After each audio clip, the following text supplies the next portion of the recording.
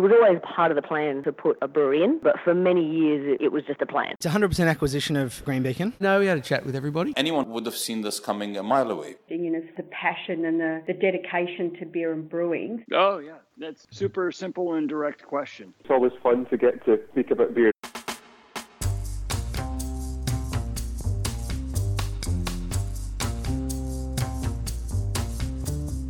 And that's just what we're here to do, talk about beer and the brewing industry and have a conversation with the people who make the industry what it is and see what we can learn from them. I'm Brews News editor Matt Kierkegaard, and this week we speak to Dave Padden from Akasha Brewing. Over the last decade or more that the podcast has been running, Dave has been an unusually frequent guest. And that's because he's always thoughtful and, importantly, always willing to engage in discussions about important topics that affect the industry. He's someone that I always enjoy speaking with on or off the microphone, with the conversations on mic very similar to the ones off mic. And I think that's important. And this conversation is no exception. The brewing industry is vastly different from where it was just 8 years ago when Dave founded Akasha. And I wanted to hear his thoughts on what's driven some of those changes, and also where the industry is at the moment, and most importantly, where it's headed. That's a bit of a continuing theme on Beer as a Conversation at the moment, but I think it's a very important time for the industry to be having these conversations. And I hope you appreciate Dave's insights as much as I do.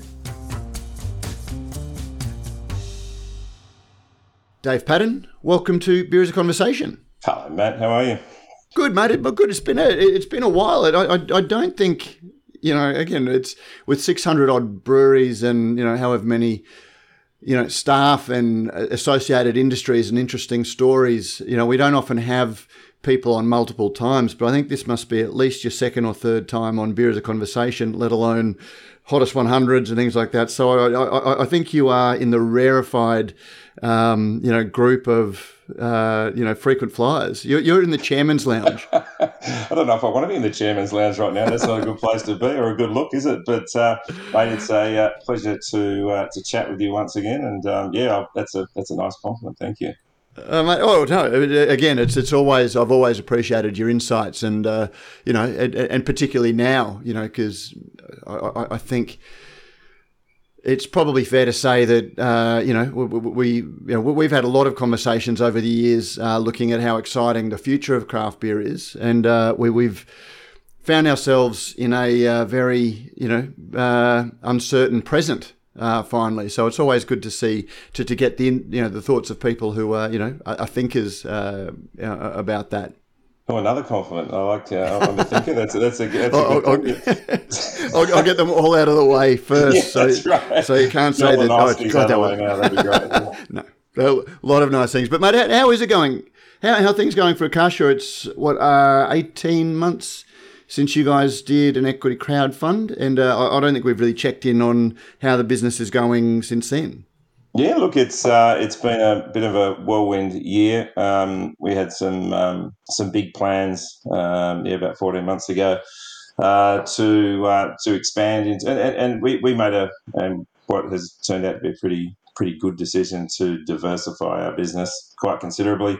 Being a brewer and a beer guy for so long, we saw the opportunity moving forward to diversify into hospitality a little bit more, and that's been a lot of what we've been focusing on for the last, particularly last year.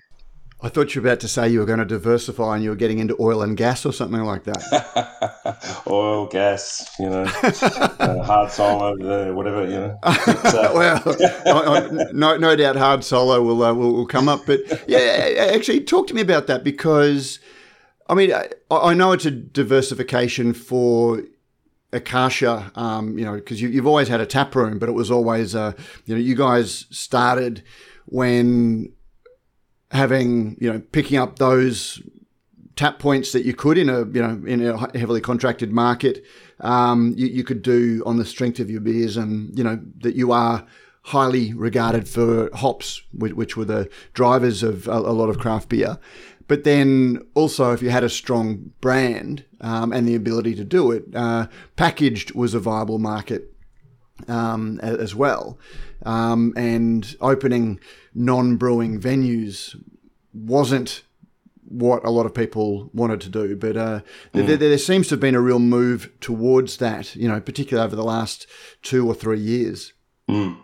Yeah, look, there's a few reasons behind it for us. We were a pretty hard-nosed, hop-forward brewery. That's what we built our brand upon for the last 8.5 years. Is been focusing on something and doing it really well, and that was an important thing for us to really solidify our brand in the market around those styles of beer. But over the last few years, we've sort of diversified that a little bit. We always said that we brew hoppy beers because we love them, and we wanted to take them out to the market and show people how good they could be. But there were a few other things that we also love just as much. We always said if we were going to bring something else to the market, that it had to be something that we loved as much as an IPA. And one of the things that our brewers have been working on for a while and that we love was barrel aged styles, which is very different to what we'd been doing in the past. So we'd been working on that program for a little while, and the thing that probably stressed me the most and stressed us all out the most was we didn't want to sort of just go, we've got all these great hoppy beers and these barrel-aged beers, and we're going to mix our brand up a little bit and maybe confuse the market. So we really wanted to separate out that barrel-aged program from our traditional beers, and so we developed a subset of our brand, but also we wanted to have a different place to actually bring those to market to customers as well. So that's why we created what we call the Barrel Room, which is in Leichhardt in Sydney, and that was our first jump into hospitality. So really hospitality focused, but also with a real it was there to bring those beers to market and not to dilute our existing brand too much.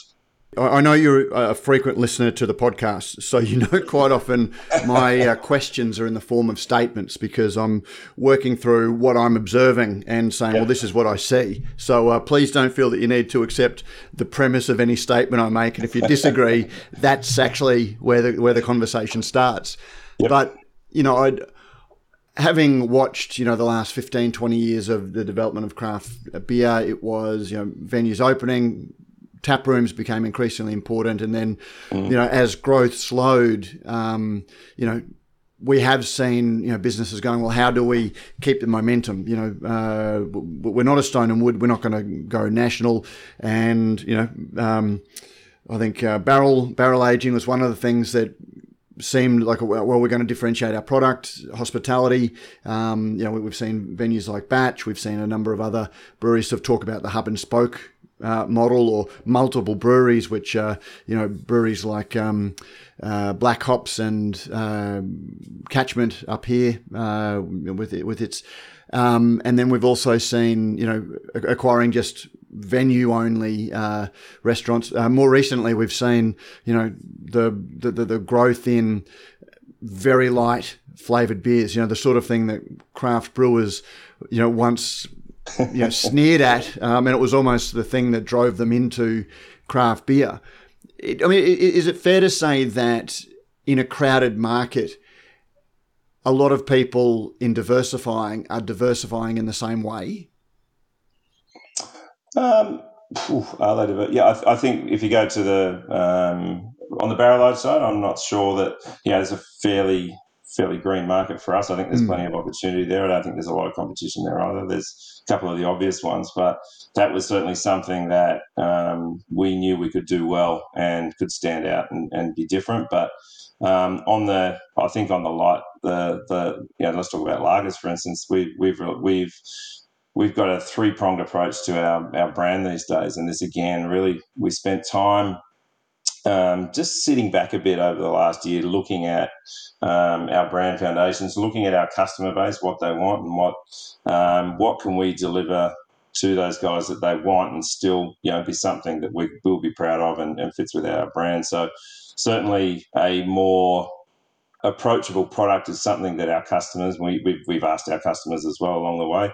Well, I'm sure we'll talk about crowdfunding at some stage, but we've got 530, we call them the inner circle, our investors, who have become a really valuable feedback mechanism for what our typical market is looking for. So we've had the real great opportunity to sort of bounce off them a lot of ideas, and that sort of, I hesitate to use the word cheaper, but more valued proposition to market. Something, we're certainly not the cheapest in the market, and that was holding some people back who wanted to drink our beers. Something a little bit more easier to buy, but also something a little easier to approach, and maybe not as hop forward as we would normally do. So our brand now has been split into three different things. We've got the barrel age series, which is pretty much exclusively through the barrel room. We have our core range, which is the core of our business, which is our hop forward beers, but we've also got our other the Super Chill range, which is our new sub brand, and we launched that with the Super Chill Pacific Ale a couple of years ago, which has been very successful. And we've added another beer to that range just in the last couple of weeks, being the lager, which is a bit easier to approach. And it is what the market's looking for, and it's been going gangbusters for the last month. So, but it's really important that we separate those three brands into their own distinct offering. I'm not sure if that answers your question, but I'll follow up if you don't. Yeah, I'm sure. Because I was going to say there was a Super Chill lager that prompted this chat. Not equity crowdfunding, but it was interesting that you're somebody who really made his name as I don't think it's unfair to say the doyen of hops in a lot of ways. Akasha is now 8 years old, and you're well known for your love of hops and your celebration of hops through your beers before that. But I was really struck when I did go back and listen to some of the past interviews that we'd done, and also you'd done. You were saying around the time of the equity crowdfunding that the Super Chill Pacific Ale was what you'd noticed that your staff were drinking at Knockoff. And like every now and then you hear something that just sort of you go, because in an industry that's so heavily celebrated IPAs and big, bold flavours, I believe that it was predicated on the, one day everyone's going to be drinking this all of the time. And then suddenly the people who are the most passionate advocates for that part of the industry are also choosing, actually, I enjoy drinking a light sessional beer. What does that tell us about the mindset that we went into the first 20 years of the craft beer revolution with? Were we wrong? And yeah, you're right, and it's funny sort of looking at the way that we've changed. We've got a lot of people in our business have been in the business for many years, so we've seen our personal sort of approach to beer change a lot over the last few years, where we've moved from, I drink IPAs, and if it's not a double IPA, then, why bother? Maybe it's got something to do with my age. Maybe it's got something to do with the fact, I don't actually drink much. You probably know I was pretty sick a couple of years ago, and I've certainly seen my consumption of beer change a lot. I've had to, but it's also I've seen a lot of us and a lot of our people in the brewery move from, yes, if I had one desert island beer, it would be a double IPA and probably be Pliny the Elder and all that kind of stuff, and none of that ever changes. But what we've seen with ourselves is that, yes, we do want, I can't drink 6 double IPAs in a sitting and be compos mentis. I've got to, it might start with a couple of lagers, it might start with a couple of Pacific Ales, and then end with 1 or 2 IPAs. And that's where we're seeing our consumption. That's where we're seeing our consumers, what they're buying.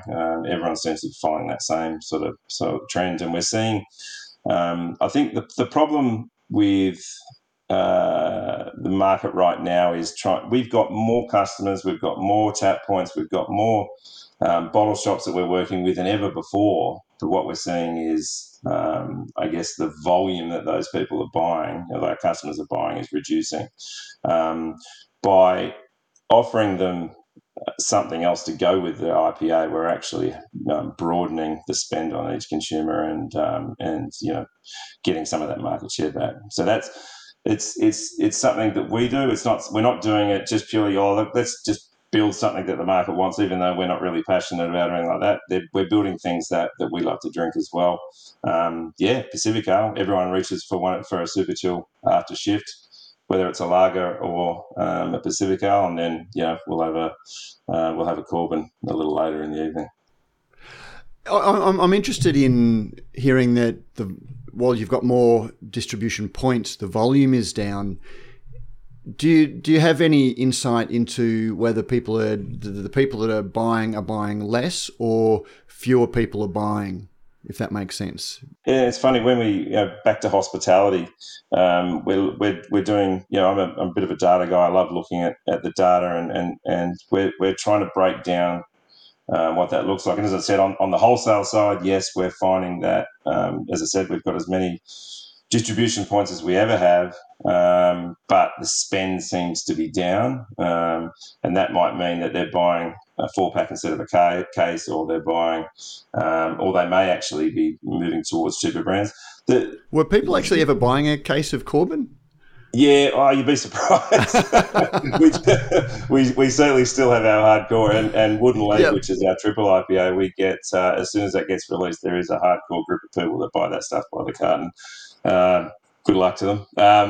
But I think we're finding that when I'm talking to bottle shop owners, for instance, they're saying that people are certainly, and this is a general thing, not just for us or just for beer, but generally speaking, where they're seeing people move to more what they call value products. So whether or not they're getting more of those for less, or just moving to cheaper brands, people per head are spending less as they walk into the bottle shop. And as I said, in hospitality, we're seeing the same thing. Our challenge is that we're getting our venues are just as busy as they've always been, but over particularly in the last 6 months, as interest rates have started to bite, we're seeing that the spend per head in hospitality just seems to be a bit less than where it was before. I'll be sitting there on a Saturday night in one of our venues, the place is absolutely pumping, but then at the end of the night you think, well, that's just a little bit less, and when we dive in, they're just not having that extra cocktail, that extra beer. On the food side, it seems to be pretty steady. So, I think people are definitely eating like they always have. On the booze side, we're seeing that spend just drop back a little bit, and I think it's just not having that extra drink or that extra glass of wine, whatever it might be. But at the end of the night, that's where our challenge is, and that's what we're working on to trying to get that back where it should be. But again, that's an interesting challenge to have, because when you say you're trying to get it back, is the way to do that encouraging people to drink more? Because in a roundabout kind of way, yes, it is. But or is it are they? And this we need to do a bit more deep dive in this data. But is it because people are still drinking the same amount, but they're going for the cheaper bottle of wine, or they're skipping the barrel aged beer and going for the tap IPA? What is it what they're choosing as opposed to how much they're drinking? I think is probably a little bit more work we need to do on that. Because it's interesting. I had heard, and this is where so much of the data that's cited is merely anecdote. And again, it's one of my criticisms of equity crowdfunding that we're not really going to talk on. But there's a lot of data from some very obscure sources that aren't, brewing industry analysts, because there is just no data. But if somebody says, craft beer is expected to grow at 7% over the next 5 years, it's quoted, but then it's quite often, as I said, what people are seeing. And then if you hear enough people saying it, but then again, you need to then, are they seeing it for themselves, or are they repeating what somebody else has said, which is the other common trope? There is just this accepted wisdom that comes from. But having predicated that, one of the things that I am hearing from numerous sources that are seeing it themselves is, people are having one or two cocktails at, $18, $20 a throw instead of 4 beers at, $12 a throw. There's a value inherent in the cocktail that they're willing to spend almost the same amount rather than, 4 beers, because there is a theatre and an experience inherent in the cocktail that beer may not be providing, or beer may not be the thing that a certain generation wants to be seen holding anymore, because it was I call it the flares effect. No one in the late 70s wanted to be wearing, or early 80s wanted to be wearing flares because they was, the disco era had soured it. And I'd worry that, craft beer has had its disco phase. And the disco phase, that's a new one for me. I may use that one as well, but I think it's all yours. There's definitely, I think, one of the words that we're using a lot across the business is experience, and I think it's more than just. It's just not just about the beer or just about the wine or just about the cocktail anymore. And particularly with the younger generation coming through now, things are going back, and I like this. People want an experience. They've only got, they've got there are fewer dollars than they used to have a year ago or a couple of years ago. If they're going out to either one of our venues or one of somebody who stocks our product, they're not just going for that beer. They're not just going for that steak. They're not just going for any one particular thing. They're going for the experience. And so, as corny or as old school as it sounds, we're trying to bring back the experience around the beer, so that it's more than just about the liquid itself. The liquid, we nailed that years ago. We know exactly what we're brewing. We're confident that once they get the beer, they're going to love it. But we've got to create an experience where they, because they're not going to walk out of one of our venues and say, you know what, that was the most amazing night because that IPA was on point. That's not why they're going to keep coming back. They're going to come back because they had a bloody great night, and they might not be able to pinpoint why, but they walked into the venue. The people were amazing. They were nice. They greeted them well. The beer was on point. The wine was amazing. The food was top notch. The music, it was. They probably won't remember what song played, but having the right music is critical to the right experience. Was the place looking nice? Were the plants watered? Was the sidewalk clean? Was their transport getting there great? So there might be 200 or 300 touch points for that person, at the end of the day coming in for a beer. But there's so many more things that go into creating that experience than just the beer itself. And I think that's what people are after right now. I'm trying to think of what the word is for that. Hospitality? 100%, and that's. But you're 100% right. It's about what.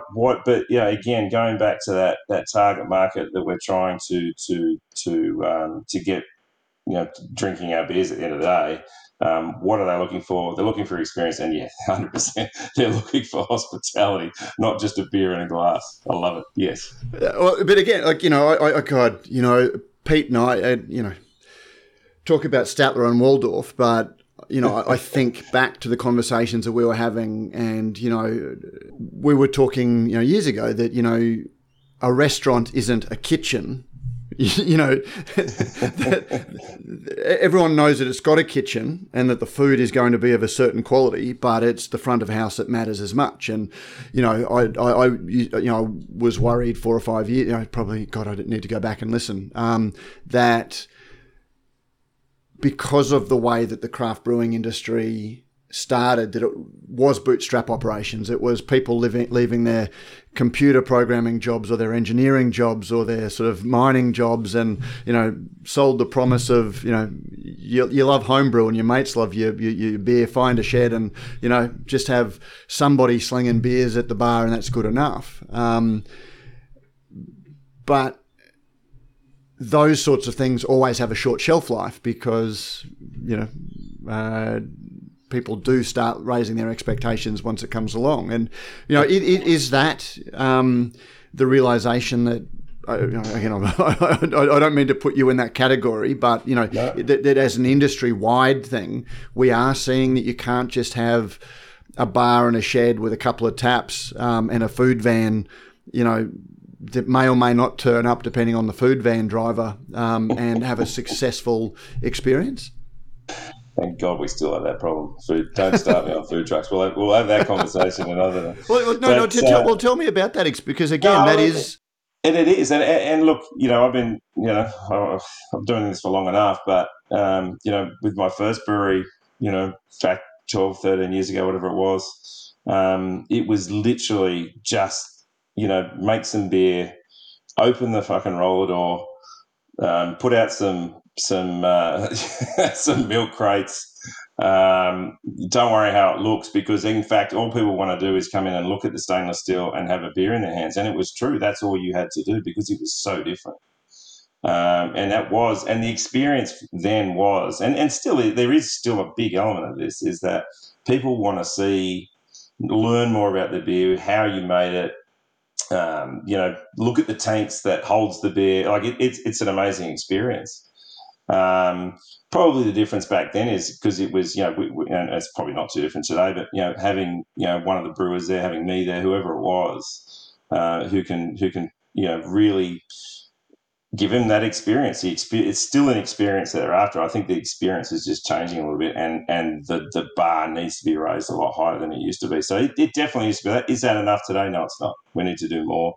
We need to offer more. We need to offer. What we found after a few years was that, a group of mates will come down to the brewery. There'll be one guy sitting there who doesn't drink beer, and he'd be the one that eventually say, "Come on, guys. I don't drink beer. Can you finish that and let's go down the road? Let's go down to the pub, and so I can have whatever it was back then, maybe a glass of wine, whatever it is." So we learned pretty quickly that the experience had to be sort of broadened a little bit to make sure that we cater for the entire group of people that's coming in, keep them there longer, have a few more beers, give the driver a non-alcoholic beer, for instance. Let's someone else who doesn't like beer, give them a wine. All that kind of stuff, and then broaden that. Then we needed to make the place look a bit nicer, be a little bit more like a pub. Get rid of the milk crate, bring in some nice chairs, some nice tables. So I think over the last few years, whilst there have only been incremental changes, things have moved in the right direction. But again, right now, the experience that we need to provide to these people is it's a pretty high bar, and something that is beyond just what's in the glass anymore. So we have a mantra internally to the business that we've been working with for a number of years now, and we call it, we love making everyday experiences remarkable. Now, for us, up until recently, we just made beer. We had a tap room. Yes, that's fine, and that's great. And we had a loyal local following, and we still do today. But what we were relying on was, we could provide the beer, and we could insert it into situations. So people were buying at the bottle shop, taking it on the picnic, and our beer was in their situation, or relying on our customers to provide a remarkable experience within their own pub or bar or wherever it was that was selling our beer. What we realised was, one, we need to work closer with those people to ensure that they're providing the greatest experience. But by actually branching out into hospitality, we can provide the whole experience all of a sudden, not just one component of it. We were able to take control of the entire experience and make sure that it was right. Have we got that perfect yet? No, we're still learning. But that's the real beauty of branching out into hospitality for us, is to be able to provide that entire experience to the customer from the moment, not even before they get there, but by the time they're planning to come down, by the time they get home, we can affect that experience. This is, I think, one of the huge challenges that the industry needs to confront. Again, particularly, as I said, if you look at, there were 2 or 3 phases of the craft beer movement so far. There was the pioneers who were just having a crack, and then there were the people who were inspired by them that bought into this idea that anyone could have a go, and you could bootstrap your way in.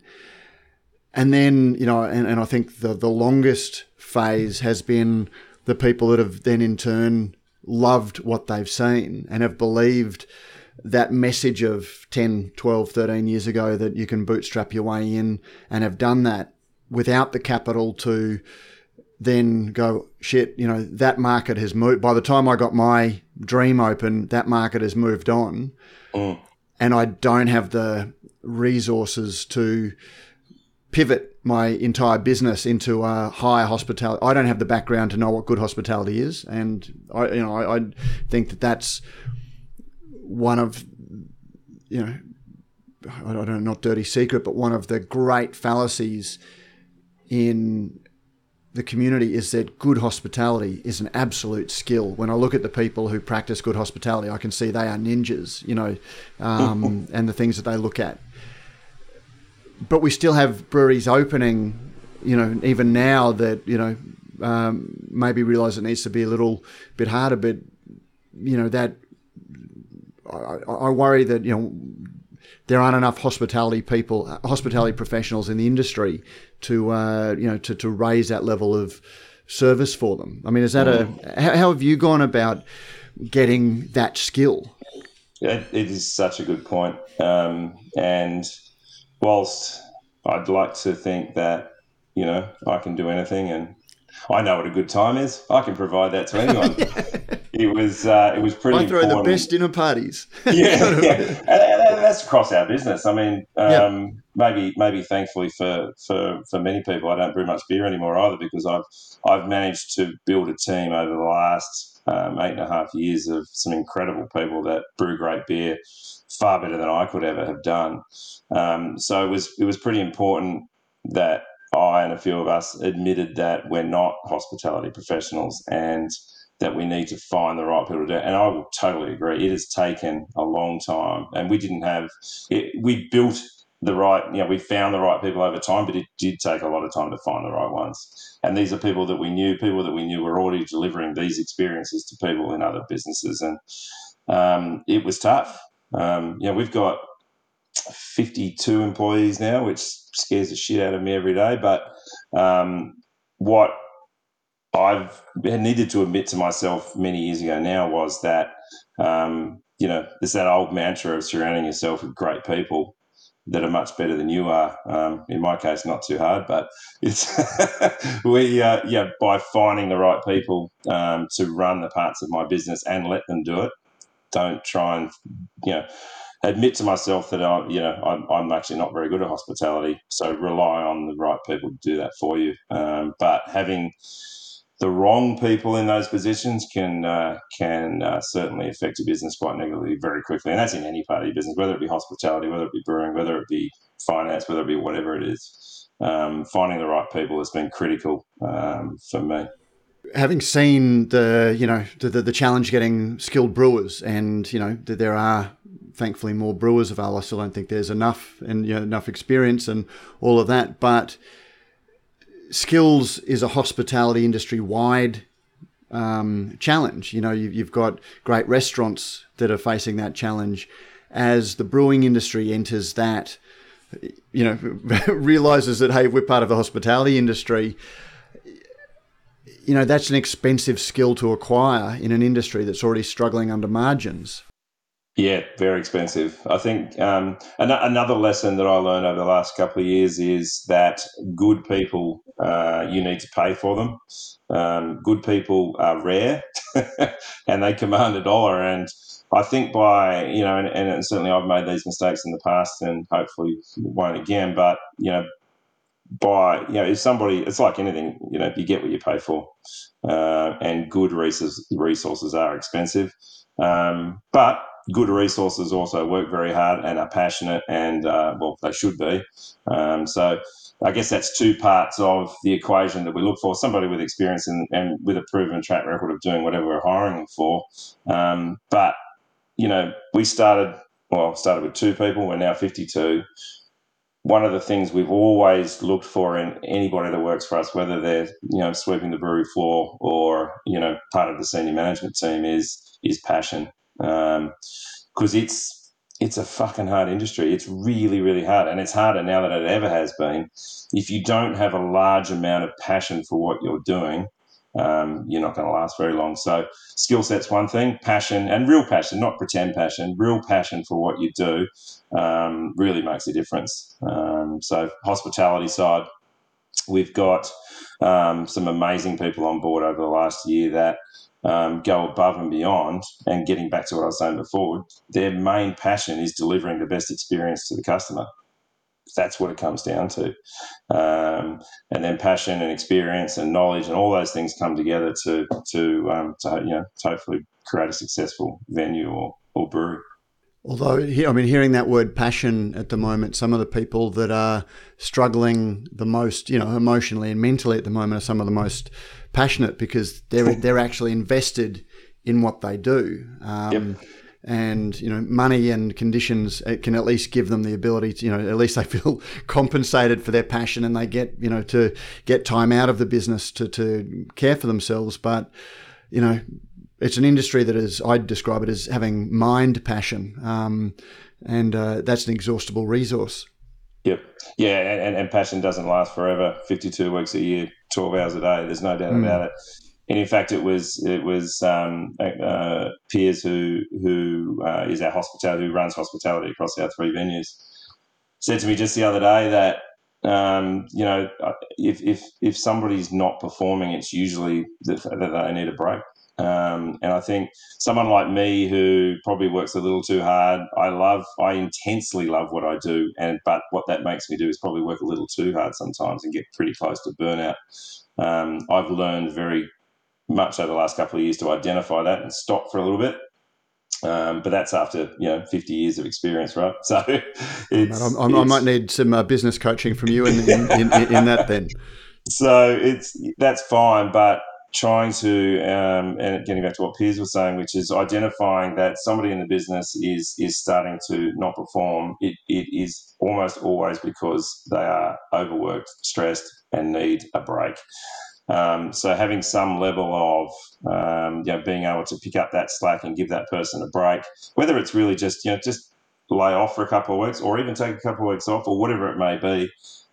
People need breaks, and we need to make sure that we've got enough people in the business and enough, not just one person that's skilled at that, one person that's skilled at that.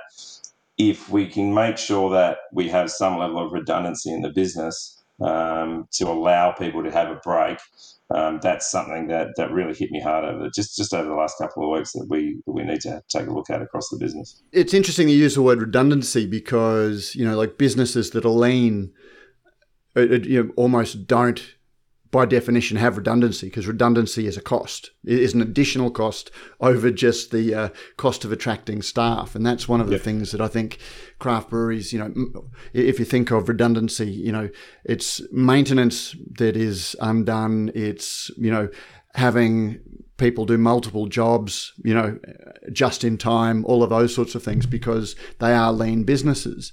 One of the things I've been hearing over and over again, on the podcast, and I interviewed, a lot of people about where they're growing, but they're not increasing revenue, is because for all of the costs that businesses are occurring, they can't put the prices up because beer seems to have a couple of price ceilings.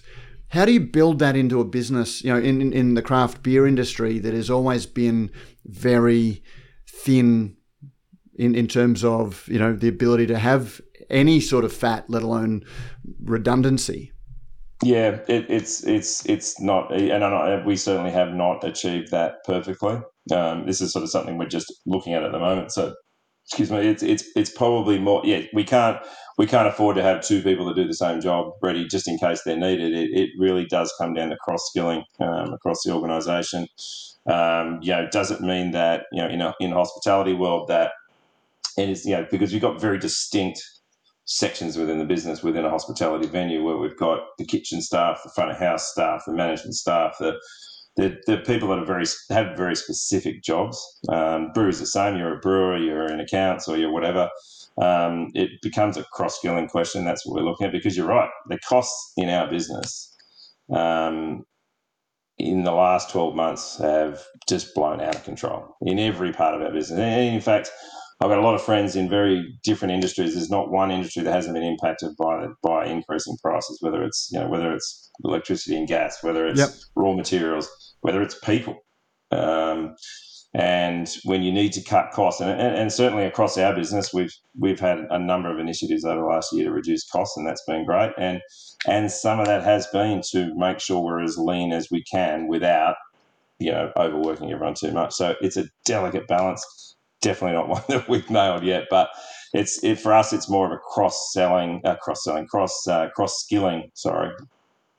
initiative. So it's if somebody needs a day off, somebody's sick, somebody's somebody in the kitchen. Is there somebody in the front of house that can actually step in and wash the dishes? Or it doesn't have to be a very skilled position. It needs to be relatively unskilled work. But where can you have redundancy across departments within the business? They're the kinds of things we're looking at. But no easy answer. I'll give you that too. Well, no, and it's funny even that the answer went that way, because I was thinking, that, well, you just have to wear, it's an additional cost you have to wear, and, of having, slightly more staff than you actually need. So you've got that, because assuming it went that way, I was going to say, well, how do you build that? Because we're not, as I said, we're not seeing beer prices go up. We're definitely not seeing beer prices up, that's for sure. But yeah, it's definitely, it's not, I can't go and add another 20% worth of human resources to our business. We just can't afford it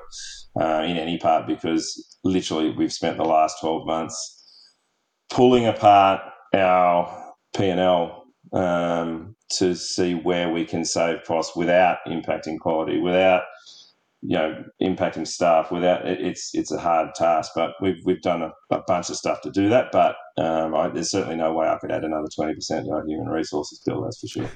So, why do you think that beer prices aren't going up? That's a very philosophical question, and I think is what I'm seeing out. And you're right. We need to. Our beer should be, as an independence, should be 20% more than it is, at least. I've spent a fair whack of time over the last couple of months. I love selling. I love selling beer, and my passion and that's because I love it.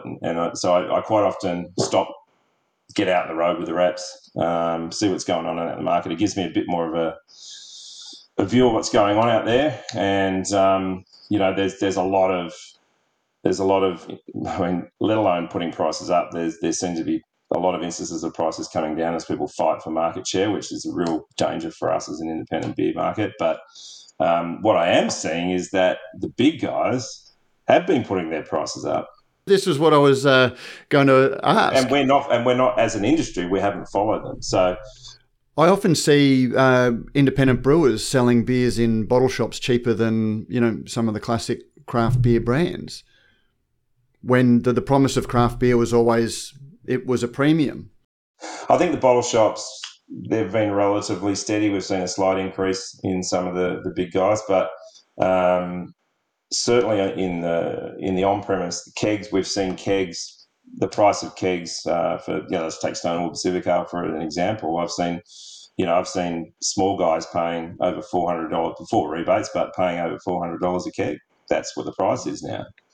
I'm certainly not selling my Pacifica for $420 a keg. I wish I was. But if I try and price that keg at the same point, even after rebates, I said, well, why?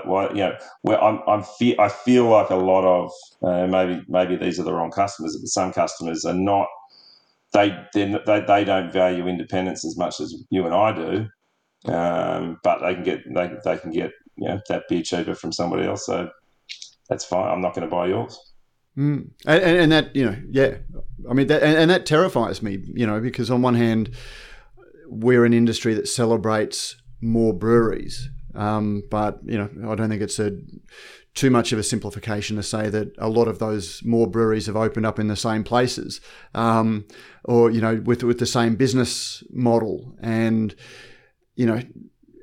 competition is great up until there's too much competition, and you need to compete on price. Again, to just throw a couple of other observations in, we've seen a number of significant breweries expand capacity during 2 years of, rarefied COVID growth that I think people thought were going to go on forever. And now they've got capacity that they need to fill. And we've seen prices go down trying to fill that. And I wonder how sustainable they are, not only for their own business, but for everybody.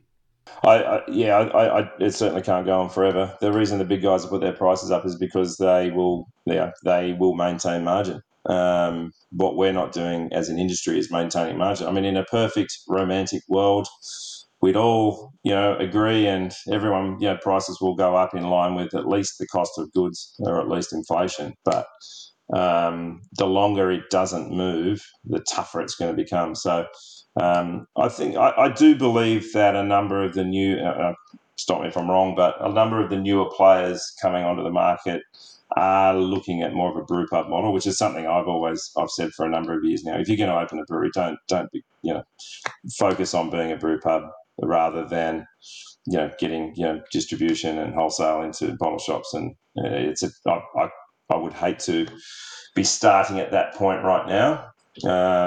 Getting shelf space and getting tap points is harder now than it's ever been. Because we've been doing it for a while and we've got a number of loyal customers, we're okay. But being a new brand right now, I would shudder at the thought of trying to sell wholesale. But I would hope that a number of these new entrants are more of a brew pub model and not focusing too much on distribution. So hopefully they won't be crowding the shelf space too much moving forward. I hope the ones that are, going back to the start of this conversation, the ones that are opening brew pubs aren't thinking that they're just a brewery. They're not just a kitchen; they're a restaurant. That makes its own beer. They're a hospitality destination, man.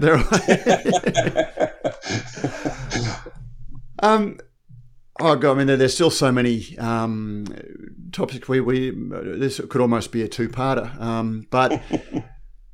It was interesting when I did go back. We had a conversation. I remember it very well. I was driving down the coast, and we just had one of our, those conversations that not terribly unlike this, to be fair. And thank you for participating. On yes, I did hit record. I'm just making sure of that.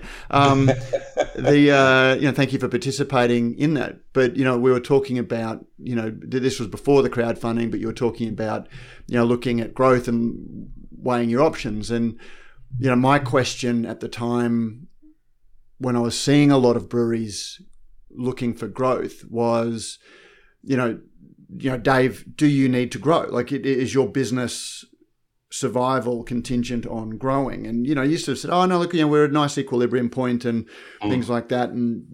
But then, I went back and listened to your chat with Chris Lukienko around the time of the crowdfunding, and he says, "Oh, well, we want, our aim is to grow, and we want the funds to grow to 1.5 million litres because that's when you start getting out of the pinch point." Yep. And I was just wondering whether there is a sweet spot. If I describe brew pubs as being a news agency, you're buying yourself a job, doing something you love. The challenge is if you buy a news agency, you can walk in for a multiple of revenue and walk out assuming you've kept that multiple with the same thing. With a brewery, you've got a depreciating asset unless it does grow. Is small brewing sustainable without growth? Really good question. It's, I think...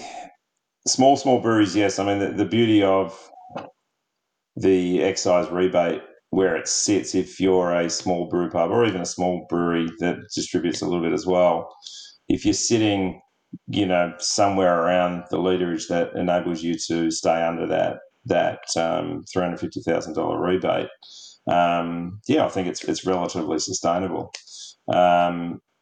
It's unfortunately, I don't want to go down the path of the excise rebate, but unfortunately, the fact that it's not indexed is that's becoming smaller and smaller every year, particularly in a high interest rate environment that we're in. Well, not really high, but higher than it has been. The excise is going up, at least with in line with CPI, and that $350,000 is still $350,000 and will be for the foreseeable future. So that barrier is getting lower and lower as each year goes by. So if you're sitting under that, I think you can do it. It's fine. But as you grow, we used to talk about the 1 million litres is where you need to be to turn a profit. We've been sitting at that sort of break-even point now for quite a few years. This year, we'll struggle to hit that point because two reasons. One, because of the investment we've had from a couple of different places over the last year or so, we've spent hard, and so we'll show a little bit of a loss this year, but that's fine. And I think most breweries will, to be honest with you, as the costs go up. But what our aim has been is to minimise those costs over the last year to a point where if the market I honestly believe the market right now is, and this is in any market. Again, I talk about, I've got plenty of mates in different industries. Every single one of them is at a point where they're saying, well, right now there's pretty much zero growth in my industry. We need to, and we just don't know how long that's going to go for. I am a true believer that we will come out the other side and there will be growth in this industry. How much it is, I'm not going to bother trying to guess because none of us know. We're kidding ourselves if we do. But this flat period, how long is it going to last? You and I don't know the answer to that. Otherwise, we'd be a lot richer than we are. So for us, it's about whichever point we're at.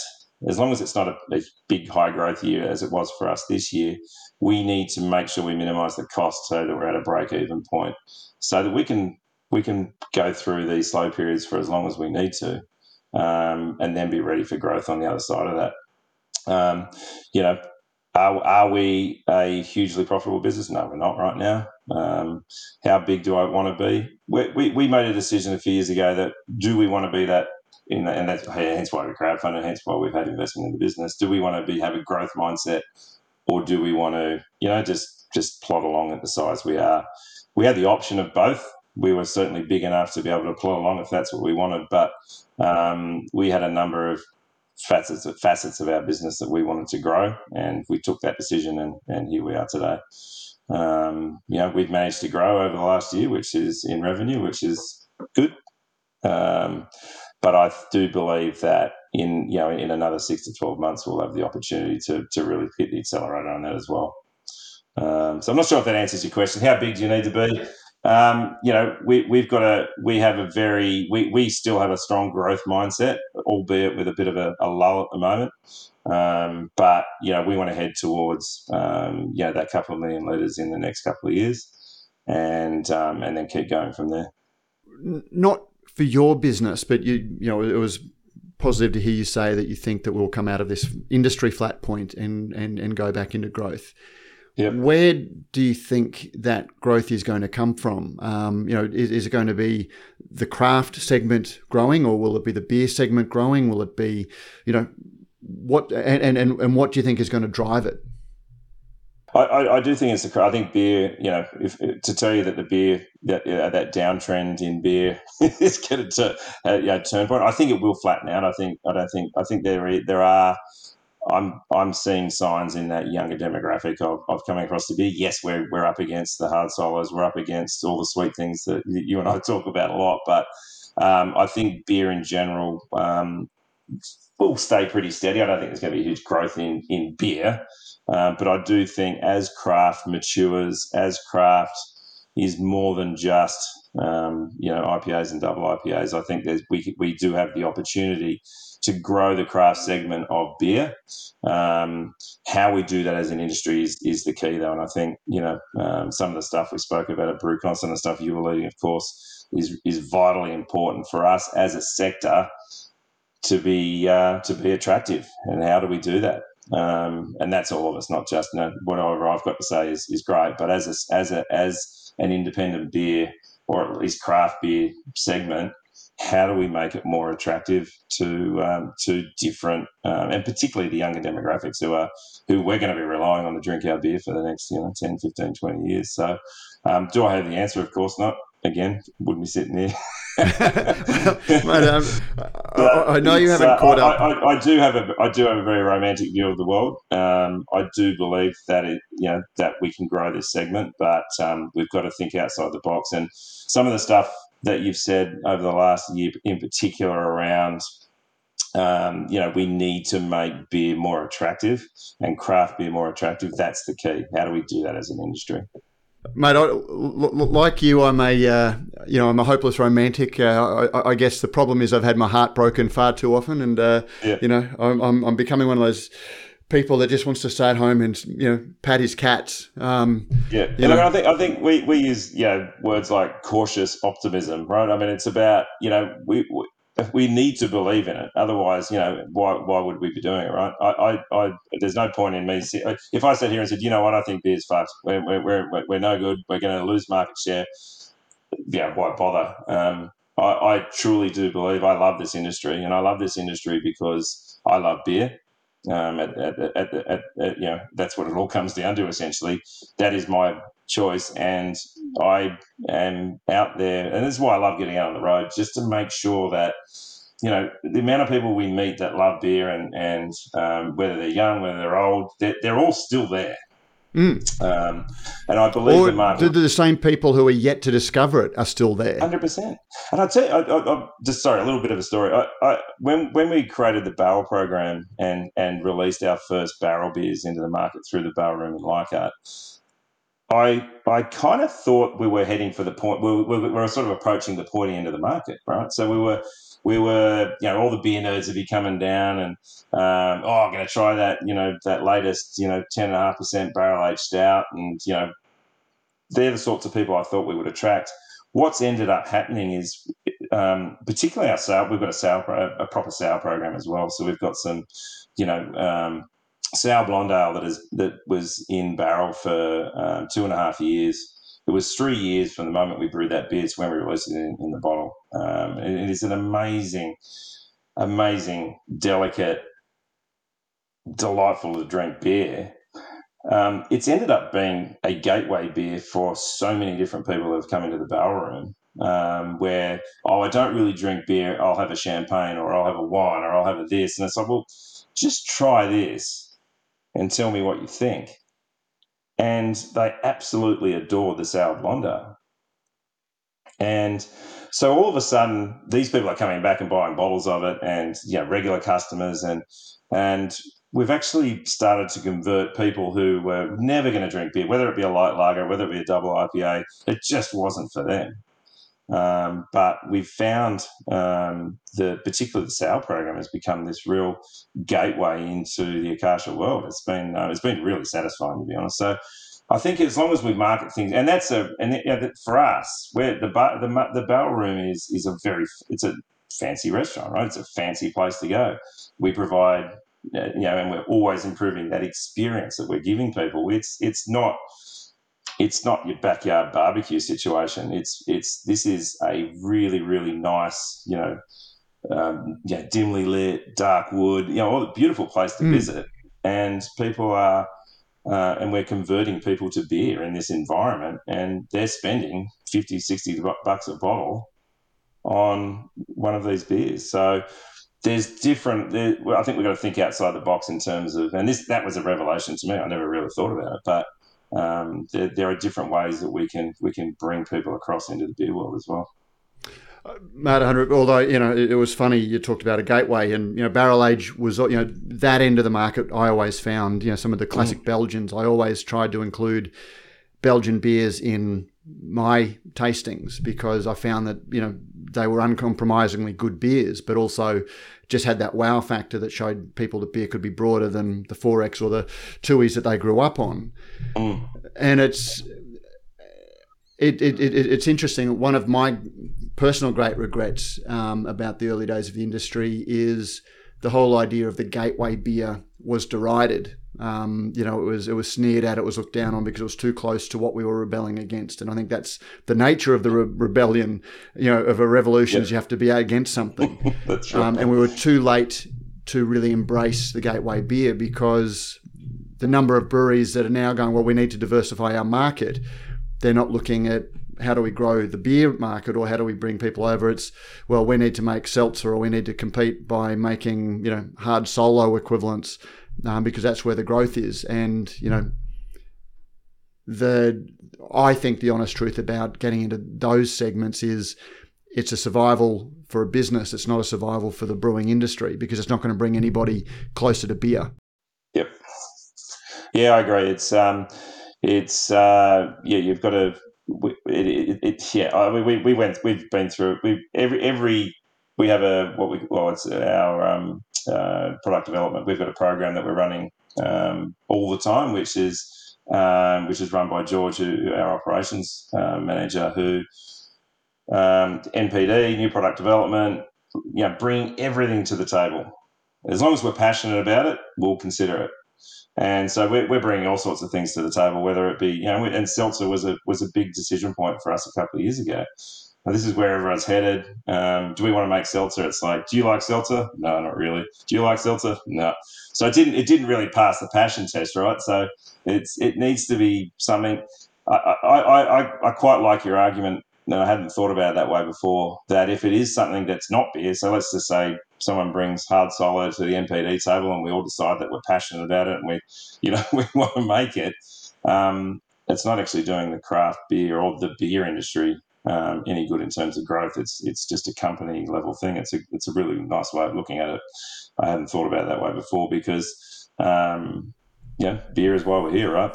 Well, and that's, no criticism to anyone that decides to diversify their businesses out of beer. It's when your house is riding on it, you are willing to change your focus or refocus your passions, because owning a house is a nice passion to have. But again, have the honest conversation about what it means for that you are actually, we're passionate about beer, maybe have to be jettisoned a little bit as well. So, and that's no criticism. I think that's just a truth that needs to be acknowledged. Yeah.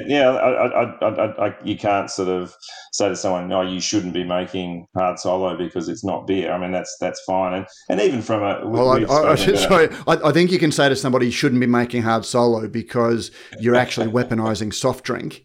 That's certainly a discussion for another day. But it's I think and even from a hospitality perspective, because we are doing more than beer. So we are making sure that we have amazing wine lists and great spirits, and again trying to support some of the local craft distillers, some of the craft smaller wineries. We only serve Australian wines and predominantly from smaller producers because one, we do believe that they're the best product. But two, supporting their industry is just as important as supporting ours. So we're doing that. But if we think that there is a product that will fit into our hospitality world that we can make and we can make the best and it fits into that experience, then that's certainly something we consider as well. But that's probably slightly different to our wholesale business.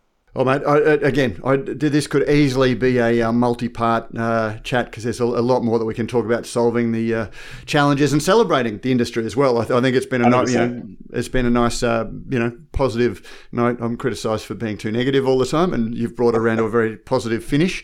But I know you haven't caught up with last week's episode, and I've copped a bit of a stick, as I should, saying that, a campaign for beer should be you need to step up to it. It's a drink for adults.